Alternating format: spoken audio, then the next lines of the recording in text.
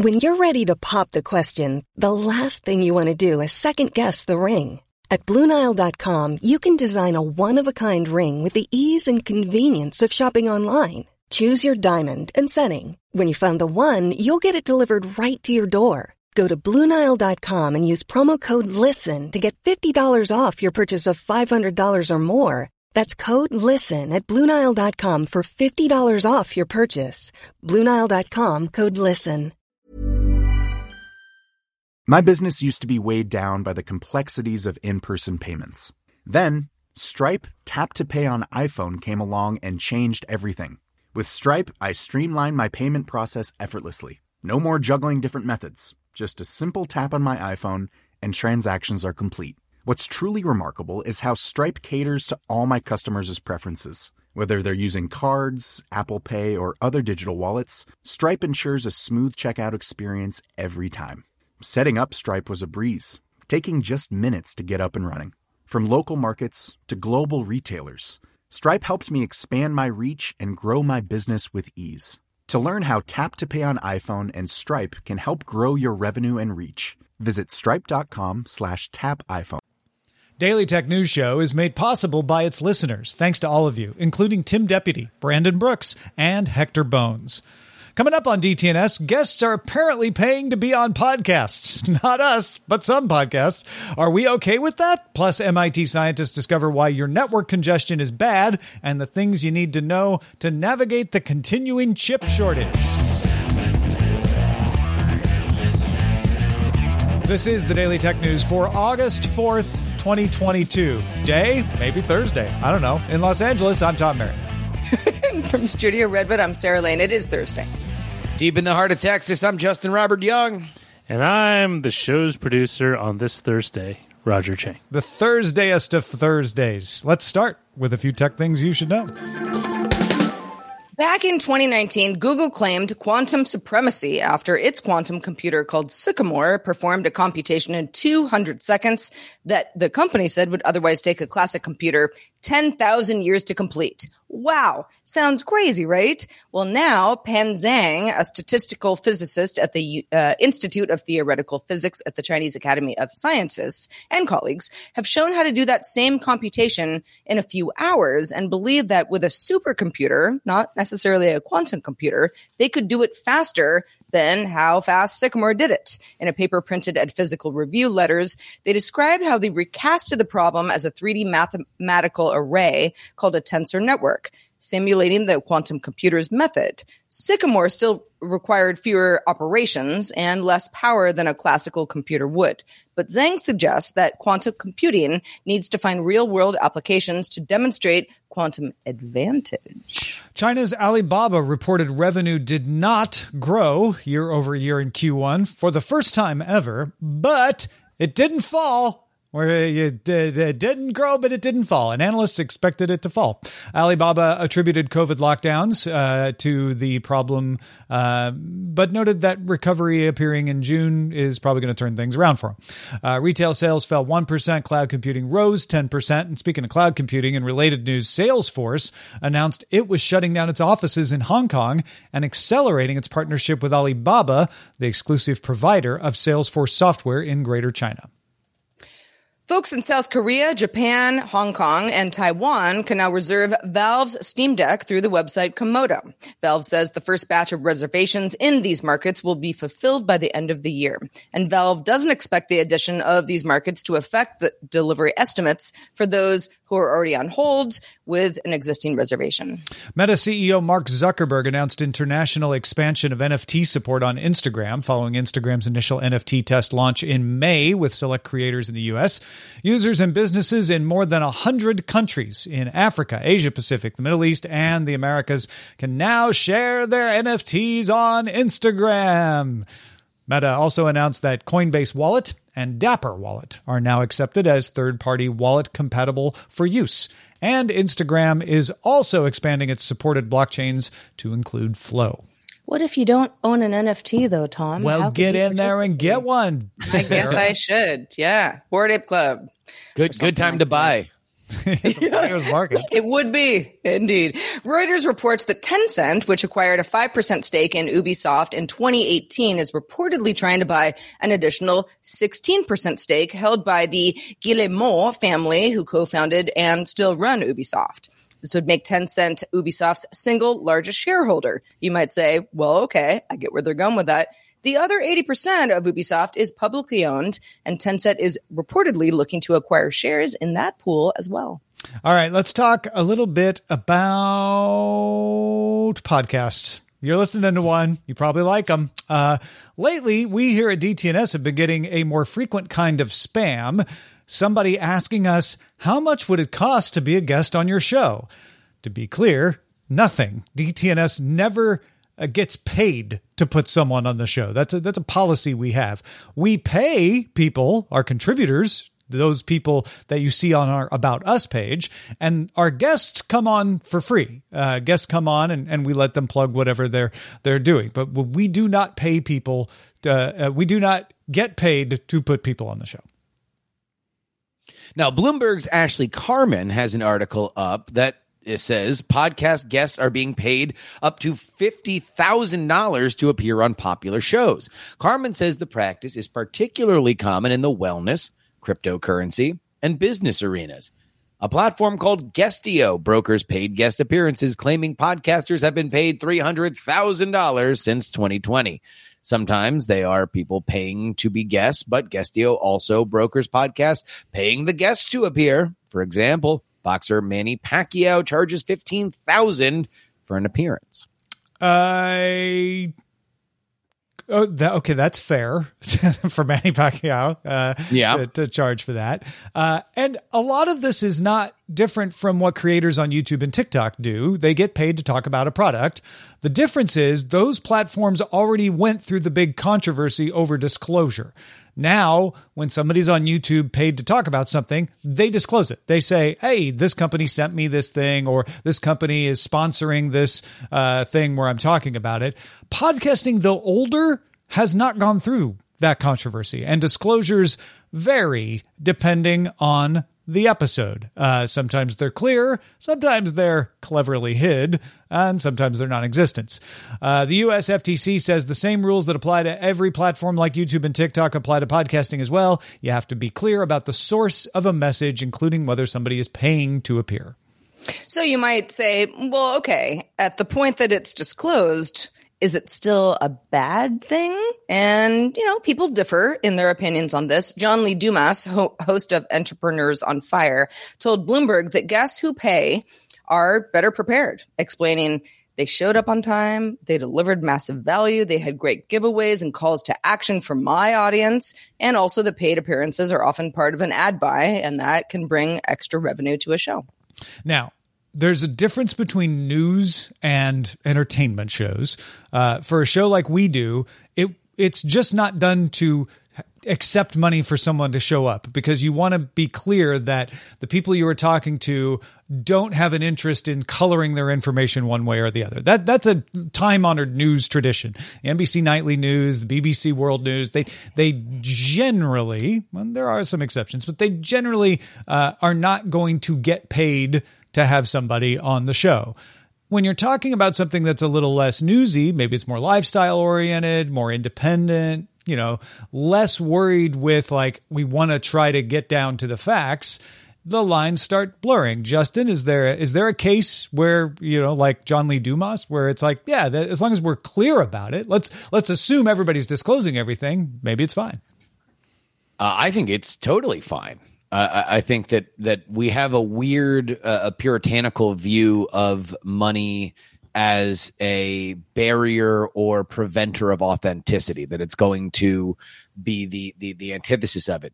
The reality for any kind of show that books regular guests, and I do think that if DTNS was a show that demanded a brand new guest once every 5 days, you would eventually find yourself in a situation like I do on PX3, where I book a guest twice a week, where every once in a while, the pile of unsolicited PR agents who are pitching you guests at all times, which I get, and I don't have a gigantic show, but I get probably 30 pitches a day for guests, that every once in a while, You pick one. I had a guy, Evan Scrimshaw, who is a political betting expert. His website, The Lines, paid a PR agent so they could reach out to people like me.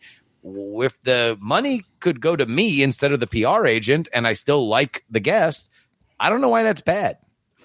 Yeah, I think, the disclosure is really important, and disclosures happen in many ways, especially in our new modern world. I think of, I don't know, if Future is paid to walk through a club in Atlanta for an hour, and that he got paid to do it, and gets his picture taken and people take pictures with him, whatever.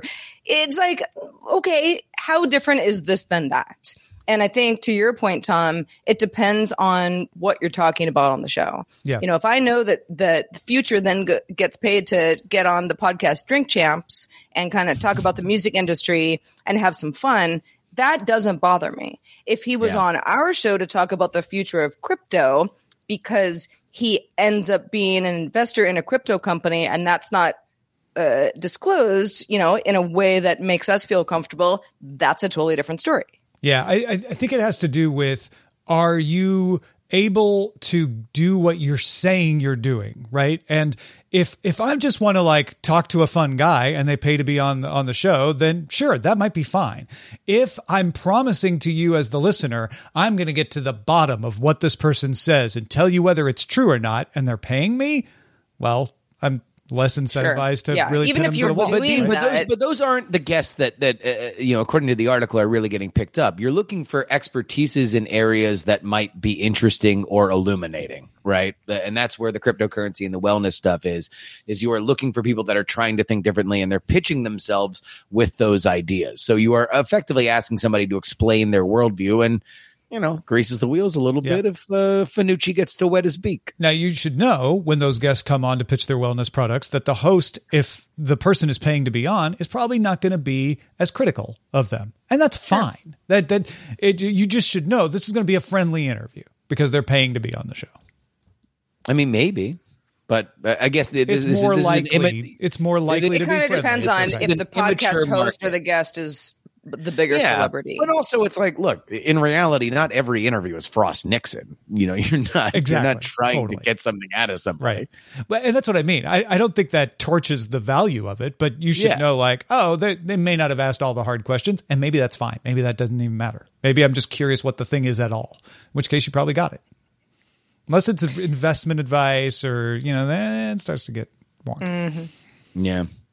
Well, let's talk about network congestion, shall we? Oh, boy. I know. Network congestion is not fought by bandwidth caps, although some ISPs will tell you otherwise. Instead, by algorithms. So your computer doesn't know the optimal speed to send packets. Your computer does its best, but maybe the packets are going too slow. Then you're not making the best use of the network. Maybe they're too fast, and you might instead overwhelm the network, and that causes dropped packets, and that causes resends and overloads the whole system even more. So what to do? Congestion algorithms look at how many packets are getting dropped and need to be resent. That's used as a signal of the network's overall health. And the algorithm adjusts to how fast a computer sends data packets so that it optimally uses a network's capacity. But this doesn't always help. Yeah. The folks at MIT wanted to find out what the best algorithm for network congestion was. So they studied it and put out a paper called Starvation in End-to-End Congestion Control, showing that while these algorithms do help overall to ease congestion over the entire network, there will always, and this is the weird thing, in every algorithm they tested, always be a scenario where at least one sender receives no bandwidth when congestion is being managed. If you've ever been sitting next to somebody with the exact same cell provider as you both have the same number of bars, but their connection works and yours doesn't, there are multiple explanations for that, but one of them could be this algorithm is you're the one that gets to lose so that everybody else gets better bandwidth. Now, the problem is because of packet delays being the measure. Packet delays aren't always caused by congestion. Sometimes they're caused by other things, like delays in acknowledgement from the sending source, or intentional packet queues that delay it on purpose because they're queuing up stuff. Stuff like this is often lumped under the term jitter. If you know the term jitter, that's what we're talking about. Algorithms can't tell the difference between congestion and jitter. Jitter causes the algorithms to make poor decisions, and eventually that leads to the starving of somebody's bandwidth, albeit unintentionally. So the authors of the study figured, well, let's just test these algorithms and find out which one doesn't cause the problem. And that's what they did, right? Yeah. Yes, they did. They created a computer model that accounted for jitter and tested every congestion algorithm that they could find. Every one of them was delay convergent. So in other words, at some point, somebody's bandwidth got starved. If that was you, you were probably mad that day. The only solution they found was to allow for more variance in delay, meaning not combating delay quite as strictly. The more variance they allowed, the less starvation overall. They hope to find an algorithm that can eliminate it entirely, so that's what we're working on at this point. The team will present their research at the ACM Special Interest Group on Data Communications Conference, or CICOM. Yeah. This is not going to have immediate practical effect on you. It's certainly not the only reason that you ever have bandwidth go out. You know, there also might be a capacity problem on the pole near you if you're on 4G service or something like that. But it is a great way to help actually fix the problem of bandwidth congestion rather than some marketing-oriented way like bandwidth caps. I think it's also just a great thing to know. You know, my wife and I were in Europe for the past 3 weeks, and this happened constantly for us, that we would both have the exact same phone, the exact same reception, the exact same network, and yet one of us was able to post the vacation picture to Instagram and the other one wasn't. And luckily, it was usually me that won, which meant that she just had a very algorithmically unlucky phone, apparently. You know, it could, like I said, it could also be capacity where you always got connected to the nearest cell service pole before she did, and there just wasn't a good connection for her. It's funny that it does tend to be one person over the other. Eileen always gets connected when we're places, and I don't. It's just the luck of the draw, or is it the jitter? Maybe I have the jitters. You're a little jitterbug, Tom. I am. Well, folks, if you're like, who's Eileen? Eileen's my wife, if you don't know, and she's going to be on the show next week. All next week is DTNS Experiment Week. We're swapping out our normal DTNS shows, and we're trying out some new ideas.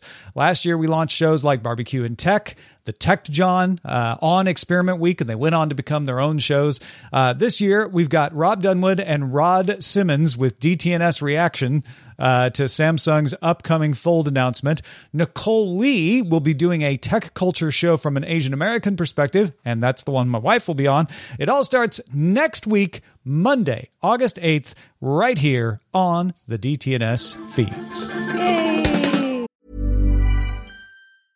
A lot can happen in the next 3 years. Like a chatbot may be your new best friend. But what won't change? Needing health insurance. United Healthcare Tri-Term Medical Plans are available for these changing times. Underwritten by Golden Rule Insurance Company, they offer budget-friendly, flexible coverage for people who are in between jobs or missed open enrollment. The plans last nearly 3 years in some states, with access to a nationwide network of doctors and hospitals. So for whatever tomorrow brings, United Healthcare Tri-Term Medical Plans may be for you. Learn more at uh1.com.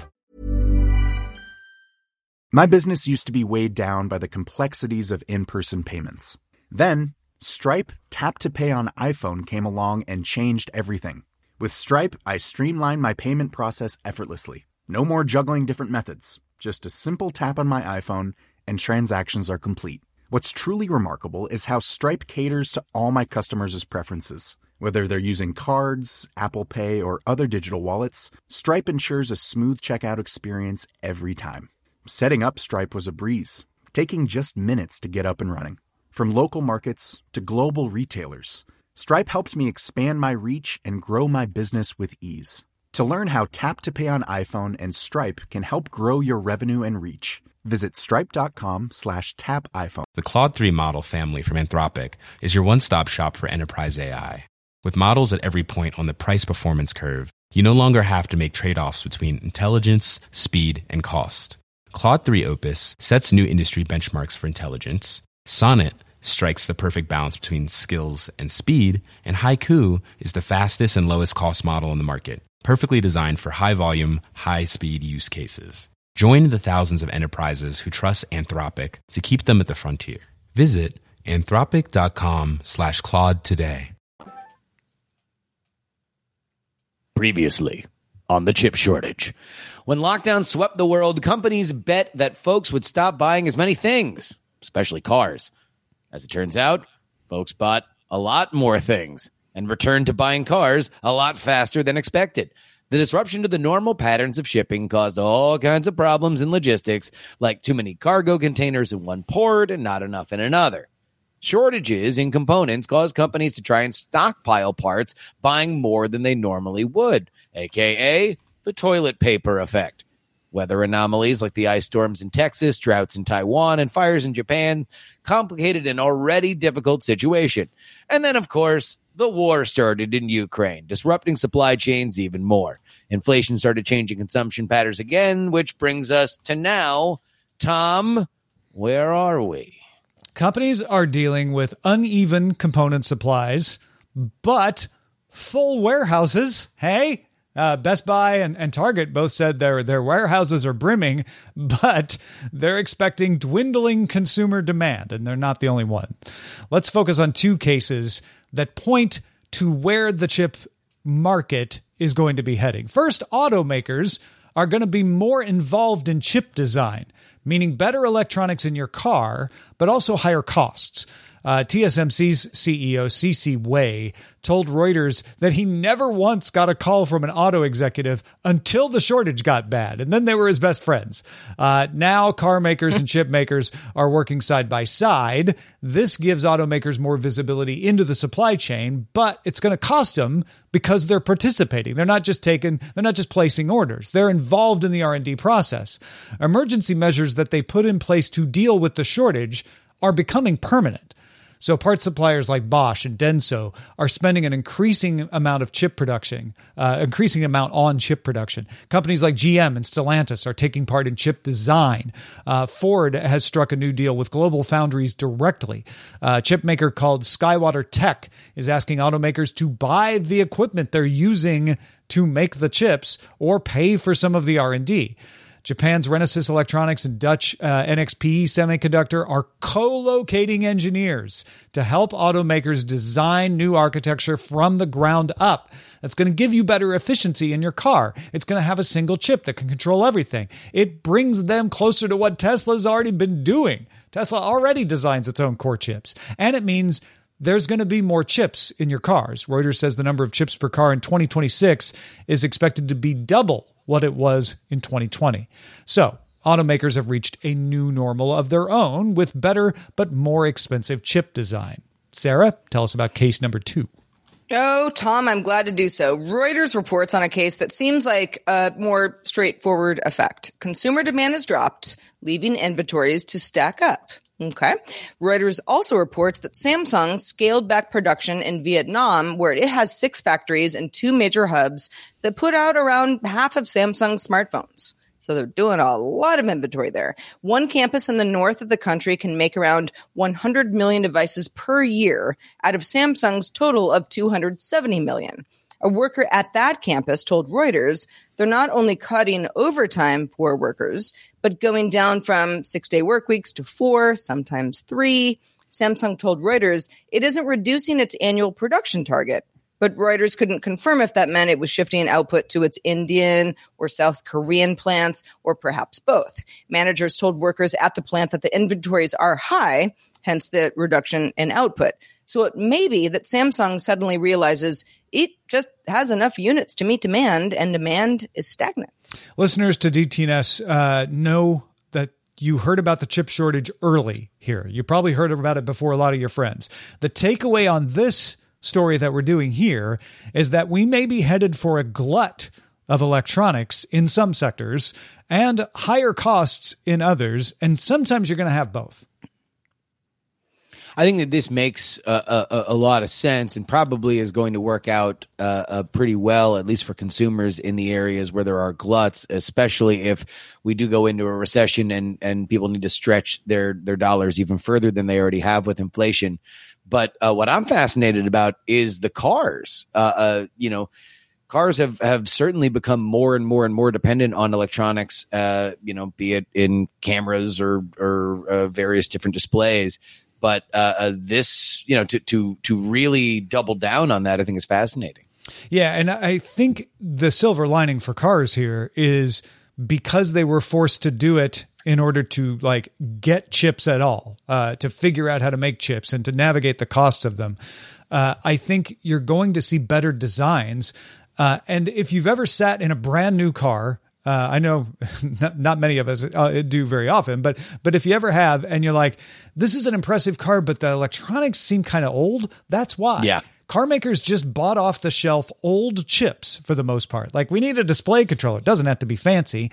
Now they are literally co-locating engineers to be, let's design the cabin electronics from the ground up. Let's design a chip that works the best for what we do. And that way we can put a long-term order on it and make sure we have a supply of it. I mean, I will say, as somebody who purchased a car over the last 2 years, more than I would like to admit because of how the electronics looked and functioned, I think this is a good idea for the modern consumer. Yeah. Well, it's one of the reasons Teslas are so impressive, because they've done that work from the ground up. Yeah. Well, speaking of the modern world, it seems like just a couple of weeks ago, we were talking with Joel Telling, who was a guest on our show, about the world of 3D printing, where it's going. Because it was 2 weeks ago. Protocol has a great write-up on how Hollywood is also embracing 3D printing in an interview with Dreamsmith studio founder Jaco Snyman, who tells the publication he's wanted to use 3D printers to design props digitally instead of with clay and wire mesh for years. But the technology just wasn't ready for a long time. The printers he could afford weren't able to make the big enough props that he actually needed to make. Today's 3D printing is alive and well in Hollywood, however, with larger printers made by companies like Formlabs. There are others that are now in the budget for shops like Dreamsmith. Snyman has been using Formlabs as 3D printers for props on both seasons of the HBO Max sci-fi series Raised by Wolves.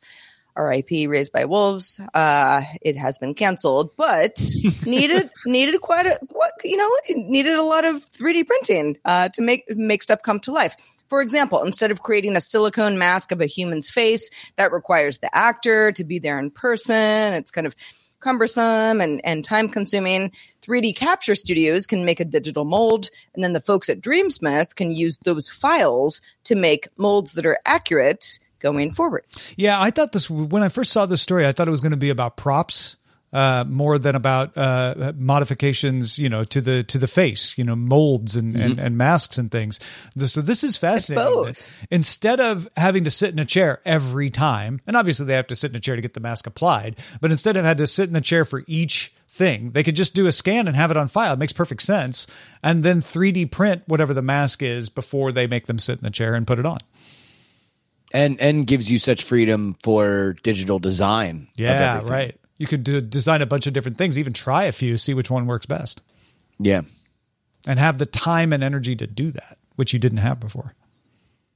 Oh, it's great. Stuff. It's great. Yeah. 3D printing sounds better and better all the time, even if you don't work in Hollywood. Well, let's check out the mailbag, shall we? Let's do it. So Doug wrote in about our conversation a couple days ago about RISC-V. Doug says, I've seen RISC-V being explored and developed by the big embedded semiconductor companies for a couple of use cases that are always apparent. One is for controls on really low-end devices, smart sensors, smart motors, actuator drivers. These are often a lot less than $1 devices. They don't need much computing power and are often used various legacy designs instead of ARM anyway. RISC-V avoids any licensing costs. Let's get them some compute performance improvements. And the hope is that with one open industry hardware standard, they'll get the volume needed to spur the creation of software tools from vendors instead of having to write all those tools in-house. The market isn't very sexy, says Doug, but it's still worth many billions of dollars. Another use case is for the development of security cores and higher-end system-on-a-chips. These chips do use ARM cores for main compute. They're not going to change because they benefit from the massive software industry that supports that. But there is talk of making the security cores for RISC-V for exactly the same reasons as people use for security software. Lots of eyes on it, being able to share best practices, etc. Doug finishes up with saying, not everything has to beat Intel in order to be profitable. Yeah. We had a good conversation with John Dvorak a couple of days ago about RISC-V. If you didn't catch that, go back and listen to that if you're interested in this sort of thing. And thank you, Doug, for sharing the additional insights on this. It was really helpful. Absolutely. If you have insights that you'd like to share with us, we would like to hear them. Feedback at Daily Tech News Show is where to send that email. Email us early and often. Also, Justin Robert Young, you better be here earlier and often because we missed you a lot over the last few weeks. You had a great vacation, but let folks know where they can keep up with your work now that you're back in the saddle. Well, it is less than 100 days until the midterms here in America. The campaigns are heating up. The primaries are winding down, which means you need to be listening to Politics as you care about who you are going to vote for and whether or not the candidate that you love or hate is running a good or bad campaign. This is the place to find it. Politics, wherever you find your podcasts. Excellent. We also want to extend a special thanks to Mike Escutia. Mike, you are one of our top lifetime supporters for DTNS. You already know that, but now everyone else does too. Thank you for all the years of support. We really, really value the folks who stick with us over the years, like Mike does. So thank you, Mike. Speaking of patrons, stick around for the extended show, Good Day Internet. Will we talk about food? Probably, but we talk about all sorts of stuff. You can also catch this show. DTNS is live Monday through Friday at 4 p.m. Eastern, 2000 UTC. Find out more at dailytechnewsshow.com/live. And we're back doing it all again tomorrow, talking about DeepMind's AlphaFold with Dr. Nikki Ackermans. This show is part of the Frog Pants Network. Get more at frogpants.com. Diamond Club hopes you have enjoyed this program. Hi, I'm Daniel, founder of Pretty Litter. Did you know cats tend to hide symptoms of sickness and pain? I learned this the hard way after losing my cat, Gingy. So I created Pretty Litter, a health monitoring litter that helps detect early signs of illness by changing colors, saving you money and potentially your cat's life. Pretty Litter is veterinarian developed, and it's the easiest way to keep tabs on your fur baby's health right at home. Go to prettylitter.com and use code ACAST for 20% off your first order and a free cat toy. Terms and conditions apply. See site for details. Planning for your next trip? Elevate your travel style with Quince. Quince has all the jet-setting essentials you'll want for your next getaway, like European linen, premium luggage options, buttery soft Italian leather bags, and so much more. And is all priced at 50 to 80% less than similar brands. Plus, Quince only works with factories that use safe and ethical manufacturing practices. Pack your bags with high-quality essentials you'll be wearing for vacations to come with Quince. Go to quince.com/pack for free shipping and 365-day returns.